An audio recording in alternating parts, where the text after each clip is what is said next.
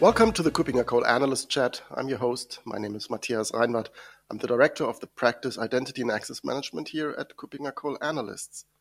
My guest today is Alexei Balaganski. He is a lead analyst with cryptographic Analysts, and he is the CTO at cryptographic Analysts. Hi, Alexei. Good to have you back. Well, hello, Matthias. Thanks for having me again. Great to have you, and we want to talk about a topic that we have covered some time ago, 2 years or so. So this podcast is already quite long running, and we talked way back then, and we want to do that again today. We want to talk about quantum computing and quantum computing in relation to cybersecurity. Why do we want to do that? Right.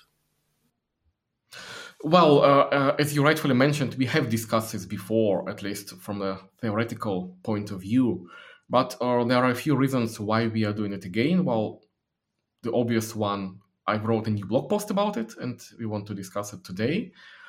And the second one, spoiler alert, there are some big changes coming in this area, specifically in terms of standardization.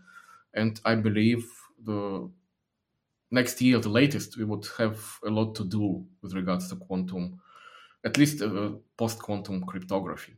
Right. So this is it. We have a lot to discuss. Right. So first of all, for a layman, quantum computing, what makes it different from traditional computing? Is there a simple introduction on what we are talking about? Wow, that's really a difficult question, Matthias. On one hand, quantum computing is, again, it's nothing new. It's been at least theoretically talked about for decades. And even the practical developments have been running for at least 30 to 40 years already. The biggest problem, as opposed to, let's say, AI technologies, we are yet to see like the killer app for quantum computing, a practical thing, hardware or software or anything else, a service which would actually demonstrate to every layman, wow, quantum computing is so great and useful. And that's the biggest problem. We are yet to see those developments. But in a very short and simplified explanation, quantum computing is a completely different kind of computing. It has absolutely no relationship to our quote-unquote traditional computers with their binary logic. It works with, well, the foundations of our universe, as you probably vaguely remember from your school curriculum. Those tiny subatomic particles, they can demonstrate the properties of particles and waves at the same time. So they undergo some really difficult to understand behaviors and transformations. They can be in different states at the same time, which is called quantum superposition. They can be quote-unquote magically linked together, where two particles behave as if they are connected or entangled, as the scientists say, even if they are positioned far apart from each other. And those fundamental properties, in theory, allow us to develop a completely new kind of computer, which would not be binary, it would be probabilistic in nature. And if you develop the right algorithm, you could solve problems very quickly, especially those which were just unsolvable with traditional computing.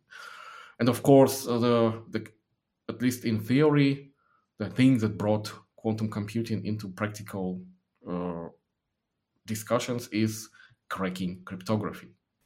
Right. And if I understand it correctly, cryptography is in many cases relying on the fact that the algorithms that are used for encrypting are so complicated and so complex and take so long for cracking them that this is actually the basis for saying, okay, they are secure because they are not crackable within a reasonable amount of time or within a theoretically possible amount of time.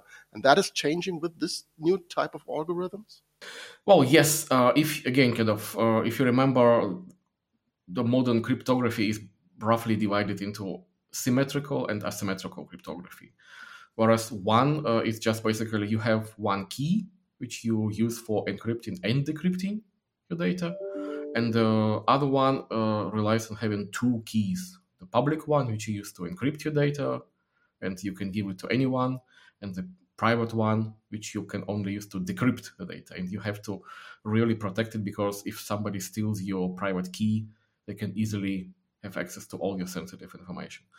And this asymmetric cryptography is the foundation of basically the entirety of modern IT. It's used in everywhere on the internet to secure your data in transit with HTTPS, for example. It's used in cloud computing to separate your sensitive data from other tenants. It's used in cryptocurrencies and distributed ledgers and whatever. Basically everything in almost every digital industry nowadays relies on inability of someone else to crack your private keys. And this is exactly what would happen if those algorithms, the quantum algorithm, will be practically implemented in quantum hardware. What used to take millions of years now could be cracked in seconds, minutes, whatever. And of course, it can go way back. So, I mean, even if you have data which you probably won't need next week or in next year, but it's somehow sensitive, a third party could still have your data, store it encrypted, and then retroactively break it later when such computers will become available finally. So a lot in our modern digital business basically hangs on this proposition. At some time in the future, nobody knows when, maybe in 50 years, maybe in 10, or maybe tomorrow, a malicious actor out there would have access to a working quantum computer. Whenever he does, basically your business is ruined. What do you do? How do you deal with such a risk? Which leads us to the question, what is the state of the implementation? What is the state of technology? Where are we right now? Is this an imminent danger, or where are we? Well, that's the biggest question. That's the billion-dollar question, I guess, because nobody knows for sure. What we do know that there are companies, vendors out there who are working on developing quantum computer prototypes. One thing that we have to understand that, quantum computers are built out of so-called qubits. Those are like the basic primitives, the basic units of quantum computing. Just like binary bits are in fact basically built out of transistors, the tiny transistors on a silicon chip. A qubit is also a physical device. Modern nowadays qubits are pretty big and extremely fragile. They rely on like liquid helium, on other really expensive and sophisticated physical processes to actually maintain their functionality. So modern quantum computers might have hundreds or might be like 1,000 of those qubits. They are not yet fit, they're not yet big or reliable enough to run a proper quantum algorithm. So we know that nowadays a quantum computer basically reminds of the early days of aviation. Those first flights by the Wright brothers, when your plane would probably like hop and fly 50 meters and then break. This is exactly how modern quantum computers work. They break a lot because they are prone to noise.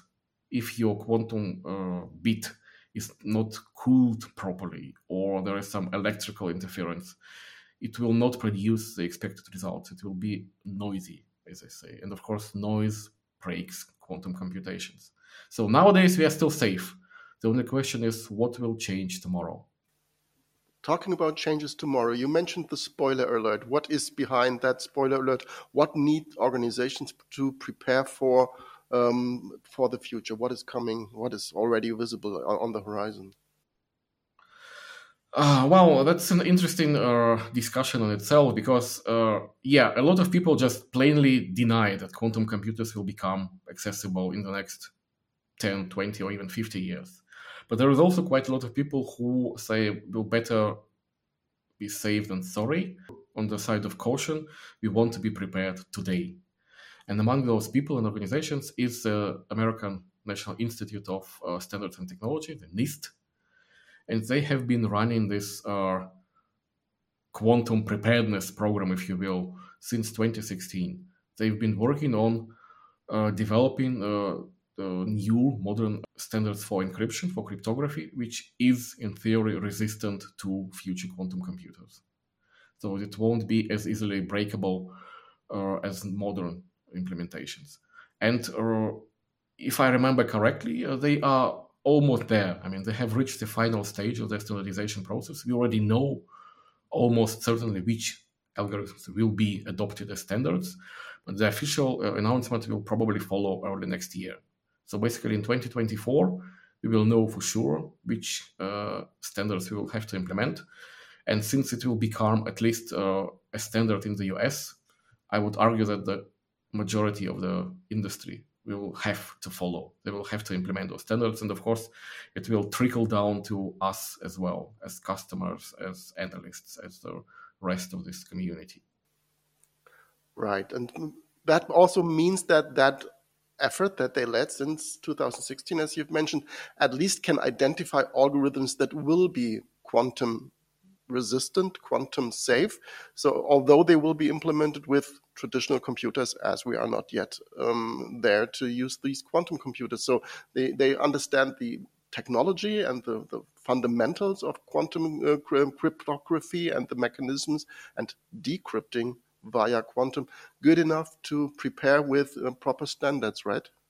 Well, I think, you are asking the right questions. You're probably not are not able to put them into the right words, just like the majority of our audience. This is why people are often confused. They think that you would need to have a working quantum computers to have quantum cryptography. No, you don't. You're actually this is like the doomsday event for the entirety of cryptography. Cryptography is now running on classical computers and will continue doing so, which is totally fine.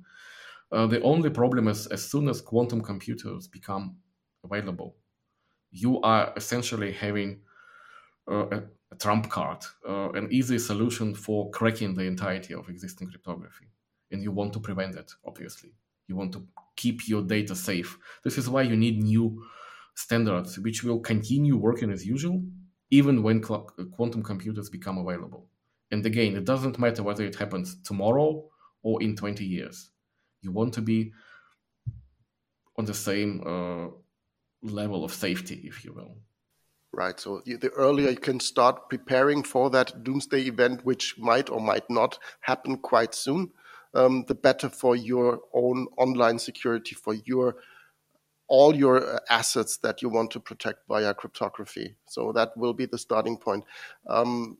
If I understand it correctly, so really preparing and exchanging existing algorithms with ones that will be more likely to be safe against quantum decrypting, quantum attacks. I've read your blog post that you've mentioned, and that is really an interesting work, and I can really only highly recommend reading that because it lays a foundation as well, just like our discussion right now. If somebody wants to continue that discussion, where should you start? Where should somebody start in evaluating that and maybe also getting in touch with other peers that need to focus on the same topic? Well, first of all, I'd like to stress one additional point. You do not have to wait till the doomsday event to happen. You have to start, well, ideally yesterday, but at the very latest tomorrow. Because this whole notion of quantum computing as the only event that would change the safety of your cryptography is profoundly wrong.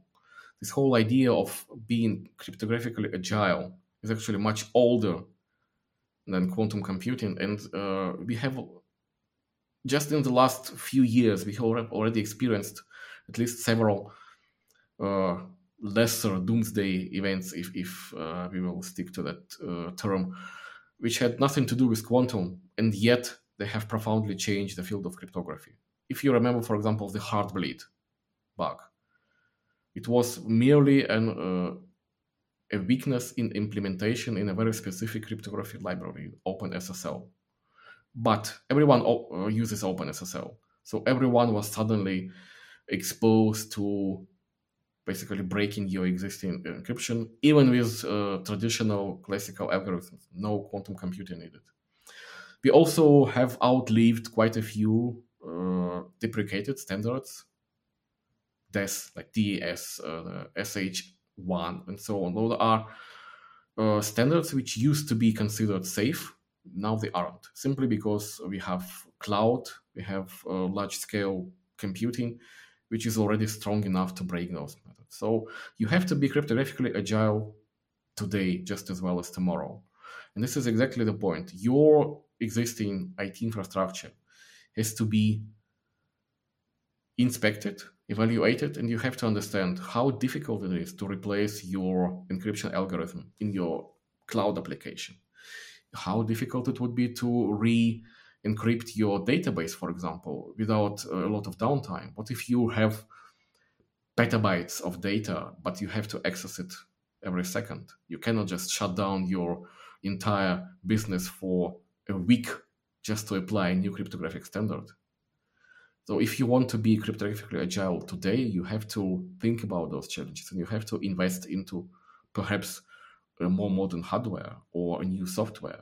And this is exactly what you have to be looking around today, talking to vendors, asking how cryptographically agile their solutions are, talking to experts like us, what should be like the priority recommendations and guidelines and so on. Maybe even attending a couple of conferences and learning what the leading experts in this area have to say to you. Right, and thank you for sharing that bigger picture, giving that bigger perspective. So it's by far not only quantum, which is one part of the equation, but as you've mentioned, there are other aspects, scalability, just power of computing, or weakness of algorithms, or just new developments in other areas that should be considered for this cryptographic agility that you just mentioned. And of course, talking to us is a good starting point as well. At the end of this podcast episode, of course, we want to mention our conference, and you've mentioned conferences. There are other good ones, but ours is, of course, highly recommended. It's the Cyber Evolution, which will take place in mid of November in Frankfurt, Germany, which will cover that topic, also some cryptographic agility and cybersecurity in a more modern world, AI plus quantum plus anything else. These are the topics that will be covered there. You will be there as well? Sure. Looking forward to meet you, Matthias, and our listeners there as well. Right. So that's a perfect ending of that episode. I highly recommend reading your blog post on our website. It's there for free. Just go to the blog section and you will find it very easily. Reach out to us if you have any questions. If you have any comments or topics to cover in that podcast, please leave a comment just below that YouTube video, or reach out to us if you are listening to this episode on any other podcast outlet. Thank you very much, Alexei, for being my guest today, for sharing your insights here. I think we will cover that topic maybe in 2 years or earlier again. And this is not an imminent danger, but something to have on your mind when you're doing proper cybersecurity planning. Thanks again, Alexei. Oh, thank you, Matthias. And, well, see you soon, I guess. Yeah, see you soon. And maybe see some of the audience as well in Frankfurt in November. Thanks again, and bye-bye.